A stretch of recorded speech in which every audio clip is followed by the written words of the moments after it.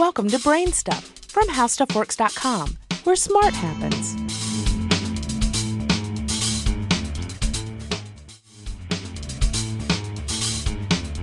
Hi, I'm Marshall Brain with today's question. How does the Nobel Prize work? I mean, we hear about these prizes on the news constantly, and they've been around forever. Where did they actually come from? 6 Nobel Prizes are awarded each year in the areas of peace, chemistry, physics, medicine, literature, and economics. The prizes are named after Alfred Nobel, the inventor of dynamite, who created the prizes in his will. He donated a good portion of his estate to fund the prizes, decided who would judge the winners of each award, and also named the 5 prize categories. Economics was added during the 1960s.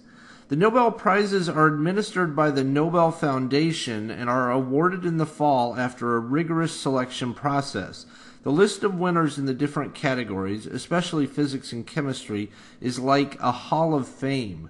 For example, in physics, the winners include Albert Einstein, Niels Bohr, Robert Millikan, Louis Victor de Broglie, Werner Heisenberg, and so on.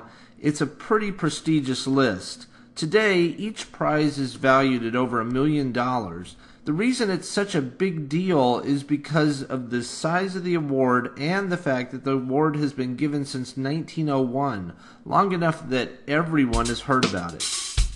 Do you have any ideas or suggestions for this podcast? If so, please send me an email at podcast@howstuffworks.com.